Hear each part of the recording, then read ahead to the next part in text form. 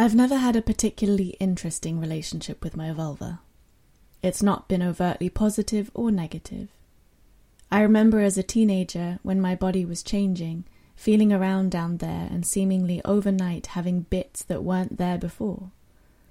I would wonder, as any pubescent kid does, is that normal? Especially with the severely lacking representation and information provided to young girls. But I would carry on about my business, happy in ignorant bliss. It's weird because, having struggled with an eating disorder and the self-loathing that goes so wonderfully hand in hand with that, for the majority of my adult life, you would think I would have had more of an opinion on her, more than I do. But maybe that is exactly why I haven't thought about her so much. She is the way she is, regardless of how many sit-ups I did or calories I ate. I have always accepted her. She is exactly how she is meant to be.